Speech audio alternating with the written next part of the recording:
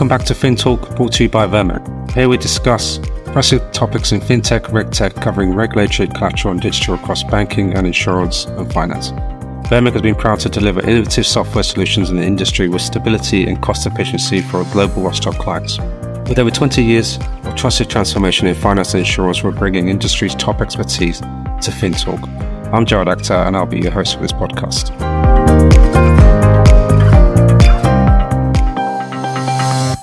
Welcome back to FinTalk, brought to you by Vermeg. I'm Jawad Akhtar, your host. So today we welcome back Martin. Thank you for coming back.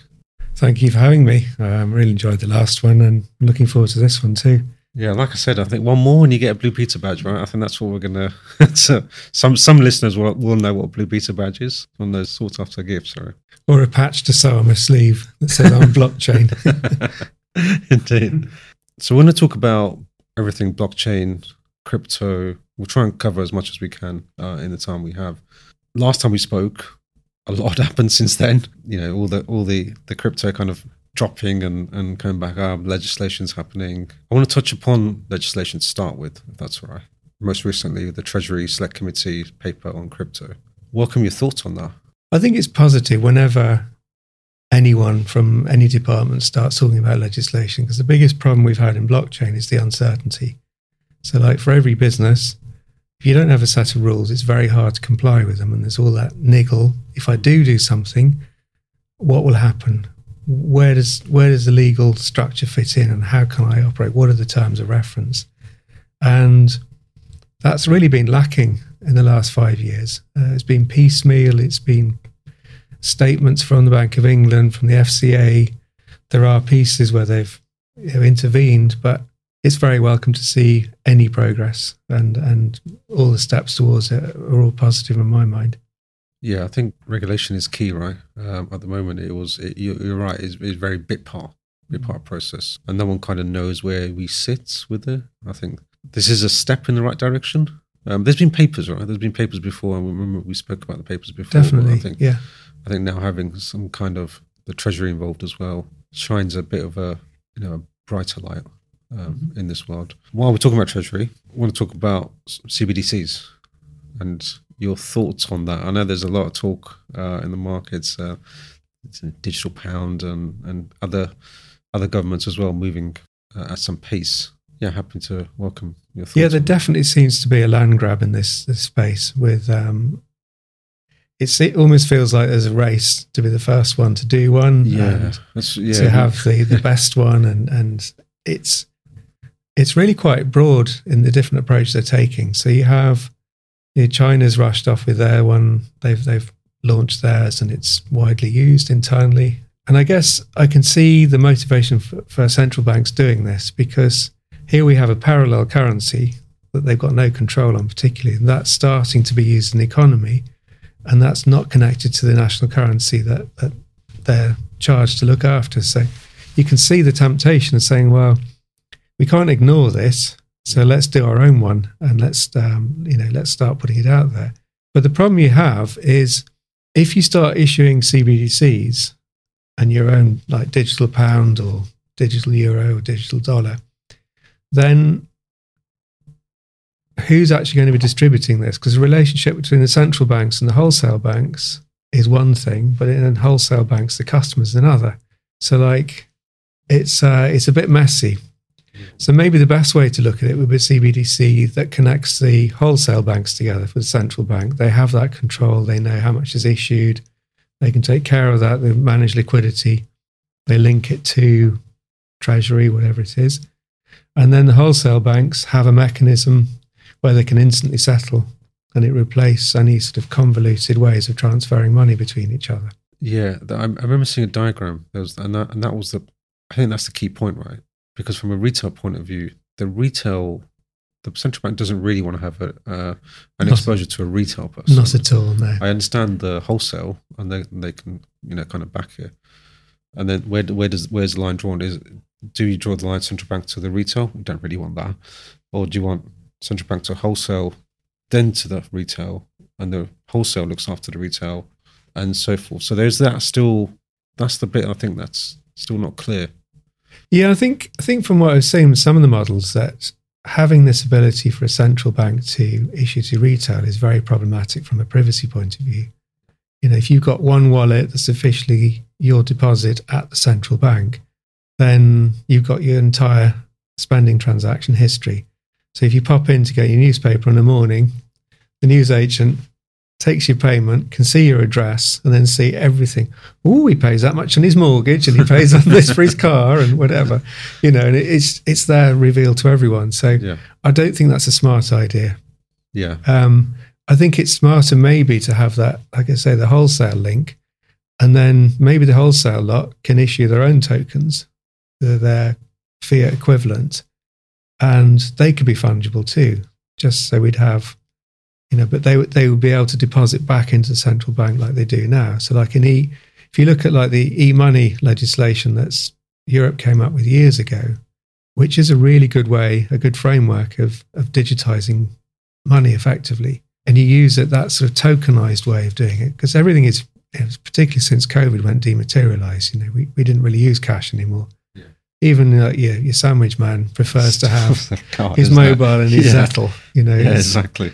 So, we're seeing that trend anyway, and a lot of ATMs are closing, banks are closing, that whole use of cash is going. So there is an argument for tokenizing cash in that way. Yeah, the move to cashless society, right? I know also in the payments world, you've had all the open banking and the innovation there about being able to connect apps into your own bank. And I think it would be quite a healthy thing, particularly in the UK, on the sort of duopoly of MasterCard and Visa. So all the card transactions are being processed by the same lot who take whatever it is, basis points off that. So if you have an alternative, it brings in competition and breaks up a duopoly slightly. Yeah, that's a fair point, right? Now, diving deeper onto that now, the kind of next stage is blockchain, which is what I really want to touch upon. Yeah. How does that secure it? Does that make it much easier? How does that work in that kind of relationship? Well, I mean, the blockchain makes it very easy. You're not dealing with proprietary systems, all the plumbing that goes in between. You have one central ledger, and it's very easy for transfers to go in between institutions. So if you had that retail connected into wholesale, they would manage all that, and they could use like a payment system, but you could use the same one. Each wholesale bank could leverage the same blockchain technology and issue the tokens in the same way. And where people spend tokens will be able to receive them in the same way. They'd be connected into the same blockchain. So, or you could do multiple chains, and the chains connect to each other. So this interoperability will be a lot more important, I think, going forward. Because I don't think there'll be one blockchain that wins. There'll be many, and be many ways of moving tokens between them. And we're seeing that already, aren't we? We're seeing a load of blockchains. There's obviously that element of notifications as well, the push and pull element of it. Is that the way forward? Is that how does the industry push into that kind of space and actually kind of embrace it with open arms? I don't think the industry will embrace it. They kind of have to, because if they don't, the competition will. So obviously, if you're a legacy or an incumbent, you're going to protect your business as much as you can. But if outsiders come in with innovative ways of doing this exchange of value, not using the normal rails, you've got maybe it looks the same. You've got a card, you pay in pounds, you don't really see it. But behind that, the technology is a lot more efficient. So it's a lot cheaper for them. So they become more profitable. And if they're more profitable than the competitors who soldier away with the old way, then the market will adjust. Yeah. Are you seeing more and more work on that blockchain in that area now? That's starting to happen, open up a bit more. And I think it's interesting, the blockchain space. I've been kind of waiting for the past couple of years for some really breakthrough businesses to start emerging using the technology. But it seems like that whole DeFi madness, which imploded last year, seems to have taken all the oxygen out of everything. All the funding went into that. It was all consuming until it went bang. And now there's a bit of, well, we need to improve some of the legacy platforms. So there are projects going on building on infrastructure, making it more usable. But we're still kind of waiting for that killer use case. We haven't really seen that yet. Yeah. Are you seeing any people trying to work out a use case? I think that's what it is, isn't it? I think someone's waiting for someone to create that. Definitely. There are some serious projects out there. I mean, we've had, early on, we had like decentralized storage systems, which was a nice piece of infrastructure. I think the NFT market has shown its resilience, and that's innovating. So I think that is a new way of doing things in the way of arts that we've not seen before. So I think that's important. But there are businesses I'm working with or sort of connected to or whatever that I know that they're really starting to think about how hard they could automate things, taking out intermediaries and really using the technology of what it was kind of designed for. So if you think the original paper from Bitcoin was a peer-to-peer payment system, so that was solving a business problem. They were worried about, the people behind it were worried about the banking collapse at the time. So it's taken us a while to get there, but I think we're making the right progress, slowly but surely. Yeah, it is. You're right. The DeFi situation did kind of put the brakes on to a degree. But we're talking about from the banking point of view. In other industries, are you seeing it accelerate, or is it still a slow pace? Yeah, I mean, I'm quite excited about a logistics company I'm working with, a startup looking at how they automate the last mile and using smart contracts to connect the dispatcher, the courier, and the end sort of recipient, as it were. And they've got a whole system in there of making sure that they covered all the scenarios of if the package doesn't get delivered, how does that get compensated or who gets paid? And it's on completion, then payment moves and all this automation goes on without needing a central authority in there, which I think is going to be quite groundbreaking if something like that comes out. It's very much similar to KYC, right? KYC, AML, all these kind of... No, I think this is more business focused. This is about connecting restaurants, couriers and people that order their takeaways. That's the first step in it, but it will go out to more logistics. I think trade finance has been working quietly in the background. So again, all the shipping logistics, that makes a lot of sense because you have a lot of disconnected parties and the old paperwork of bills of lading and all the other bits. And the financing side of it is all connected. And I think that's making progress as well. Yeah, I mean, that's the use case then, isn't it? The smaller way of restaurateur, buyer, delivery. Yeah. To then extrapolate that up to a trade finance transaction. Correct. Where you have multiple banks, multiple participants, guarantors, guarantees, and there's so many moving parts. Definitely. In such a short time frame as well of that trade has been done. Then that's, that kind of makes sense. And if that's executed at a lower level, it should be able to be replicated. Absolutely. I think it's the way to approach this is to look at if I've got multiple parties and we've got a single source of truth in the blockchain, and then we have the automation part of it of all the steps, we know what needs to happen without somebody sitting there saying, well, I've got these orders, I'm now going to dispatch or do something. And so you're then creating marketplaces where these things begin to sort themselves out through the economic incentives and the punishments you create. And that then really motivates people to do the right thing and behave in the right way. And then you get those efficiencies. Whereas before you needed a trusted party who can be slow about things because ultimately you trust them. So we all know that if you try and send money to some far-flung corner in the world, it goes through many correspondence banks, all of which have a public holiday at a different day, and it can take... The working hours are different. Well, exactly, yeah. So, that's where you kind of make those efficiencies because you've just got the single ledger and you can send transactions immediately or have them contingent on an event happening that somebody's signed and countersigned and so on. Yeah, that's the thing, isn't it? It's the reducing the time delay. Yeah, absolutely. And actually, payment on deliveries happen. It can all be then triggered at certain points in the cycle without having intervention. Correct. And I think it will make more transparent what's going on. So then these things will be cheaper to insure because you get less fraud. And so, the value or the win for everyone is you get a more transparent, more rapid, cheaper system that enables trade, which I think is a good thing. I want to kind of circle back on crypto, but crypto as well as traditional securities. The idea of moving everything digital, traditional versus kind of crypto, and the balance we're having at the moment. Your thoughts or experience on that, and where you see that going? I know that's kind of been shifted to a lot more people moving to more of a traditional security method and tokenizing and that kind of process. Yeah, I think the danger we always have with this is obviously the regulators would quite happily push everything into securities laws, and the securities laws are set up have evolved over time from paper systems into electronic to order books and so on. There's a whole mechanism and the checks and balances are built in when bad events happen. So when the liquidity crunch happened, we saw CCPs come in, CSDs and so on to be able to handle all that correctly. But I think applying the same rules to crypto may not be the most effective way of doing this, because if all you're doing is moving it to a new technology, you're just introducing costs to the whole industry for no benefit. So if you think about just pure settlement clearing, we have, say, central ledger that everyone can share. So there's no passing around inventory from one house to another. There's no one needs to have custody and maintain their own ledger because it's a public ledger.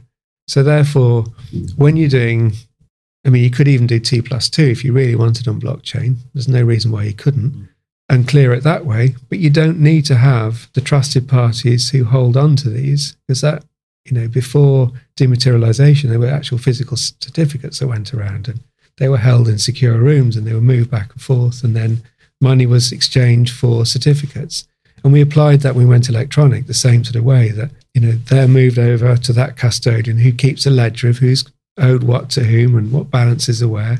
And I think it would be a shame if legislation stepped in and said, no, you've got to comply to this because that's how it works in securities. That's what we need those checks and balances for. Because really, I can't remember who said it. Someone said a while ago that effectively a CSD is DLT, digital ledger technology. It's there. It forms exactly the same role. And in the case of when you're doing, say, transferring a stock against, say, a stable coin, that transaction goes. You can't back it out. That transaction can't happen if one doesn't have the balance. It will fail because you have to deliver at the same time. So you've got quite a few controls on managing those risks in those areas. And I think we could maybe look as well at slightly differently in how we do, say, the clearing part of it, but also the trading. What does a modern company need? And we're seeing, like, the way companies raise money now, how little goes through the stock exchanges now compared to, say, 20, 30 years ago. There's a lot more private money, private markets. That's all off balance sheet. It's all done in different ways through different vehicles like SPVs and so on. So there could be innovations there about structuring how those things work onto a chain, integrating that into the market slightly more. And that will give a bit more diversity into what we can invest in. Because if, like, you try and invest in your pension, you've got bonds or you've got stocks, and it's a shrinking pool. But everyone else is investing in other things that we can't get our hands on. So it's a tricky one. Yeah, it's a fair point there. Lastly, your thoughts on where you see the next 6 to 12 months, especially with all the activity in the Treasury and the move to actually start looking at this a bit more seriously. If you had a crystal ball, where do you see the next kind of 6 to 12 months looking like? I would say the next 6 months we'll be feeling the ricochets of the collapse of FTX. Yeah. The knee-jerk reaction from very, very diverse group of people is, let's get this thing more or less de facto banned. To make them all securities. Let's draw the line here. Protect consumers from buying this nonsense that has no intrinsic value, and all the rest of the things that people say. So I think that's what the next 6 months will bring. We'll see more, like we saw the MPs recently saying that you should treat the whole thing as gambling rather than investments. They're all knee-jerk reactions, and everyone's scratching their heads of how the hell did this happen with FTX. And when it hasn't fully unraveled, but there's a lot of different companies. Some of the entities were registered in Cyprus, in Bermuda, and so on. So you can't really compare that to blockchain itself. And I think while that regulatory noise is going on in the next 6 months, next 12 months, people will be building, because at some point there'll be an equilibrium. And the good step is, or first step is, that there will be legislation to tame some of this nonsense. So, like, I quite welcome that there won't be adverts all over the tube saying, buy this dodgy coin. It doesn't do anyone any good, that. Yeah, it does. Yeah, I think the knee-jerk reaction is always going to be there, right? It's similar to when SVB collapsed and the other American banks collapsed as well. that's always natural. It will be. Suddenly, it's not. Close every bank there is, right? It's regulation needs to happen. The market needs to be regulated. Absolutely, They've just been too slow, in my opinion. They've been too slow to regulate it. I think if it was regulated, it's never going to be regulated to the level where the banks are at the moment, because it's gone through so many iterations, so many events have happened for the regulation to be where it is now, and it's still changing now. Until crypto needs that. It still needs it needed it kind of needs the FTX, right, to happen for it to then realize that actually this is real. This isn't just, we're not playing with something here. This is real. This has impacts on people. What do we need to actually protect? Definitely. Consumers? Well, if you think about where the European Union's MiCA legislation, that started because Facebook announced Libra, and they just all sprang into action saying, we can't have this. And so they actually developed, I think, a reasonable framework, but they haven't rushed into DeFi, into DAOs and a few other things, because they said we need to give it some time to evolve, figure out what on earth it is before we legislate. We can't legislate based on the first 6 months of this experiment. You've got to leave it a little bit of space to evolve, innovate, and then we can legislate when we understand it. So I think that's a more measured approach rather than what we're seeing the other side of the pond where, you're safe now, but we might change our minds in 5 years and come for you. Yeah, well, that's the worry, isn't it? It is, yeah. It is a fair point. I think you've got to learn. Definitely. Ultimately, consumers still need to be protected. I fully agree with that. The fairness of markets, fair and orderly markets, consumer protection, that is what regulators are there for. And I think there were some particularly dumb things being done in the crypto space, in the way that tokens are marketed and meme coins and all the rest of it. And, there is a younger generation that saw it as a bit of fun, and it was no different to gambling on the football match to them. But it shouldn't be like that. I think and it is good to see this these papers coming out, these regulations. It encourages that. And I think the market participating in these papers as well is always key. It's not always going to be the regulators driving it. If the market participates, then it helps a cohesion. Definitely. What we're trying to do. I think the risk you run if you over-regulate and you get too prescriptive, then never a fine balance, is there? you basically drive it abroad. And although we can't, say we can't participate here, the rest of the world gets on with it. And then 10 years' time, this mature system starts chipping away, saying, well, why aren't we using that? Oh, because it's illegal. Hang on. Yeah, but that's the same with every competition. And I think they're trying to make that different in London, isn't it? They make London the hub of everything. But same with CBDCs, everyone's rushing to do it. But actually, do you really want to be the first one, but you don't want to be the last one? No, definitely not. No, and I think, from what I've seen for the digital pound, it's being seriously looked at. There's quite a commitment to that. But it feels like a paradox, because on the one hand, we've got the digital pound, we've got senior politicians saying that we want to be a crypto hub. And then you get other voices prominent in the city, well-known institutions saying the whole thing's a scam. So it's balancing all this up at the moment. Yeah.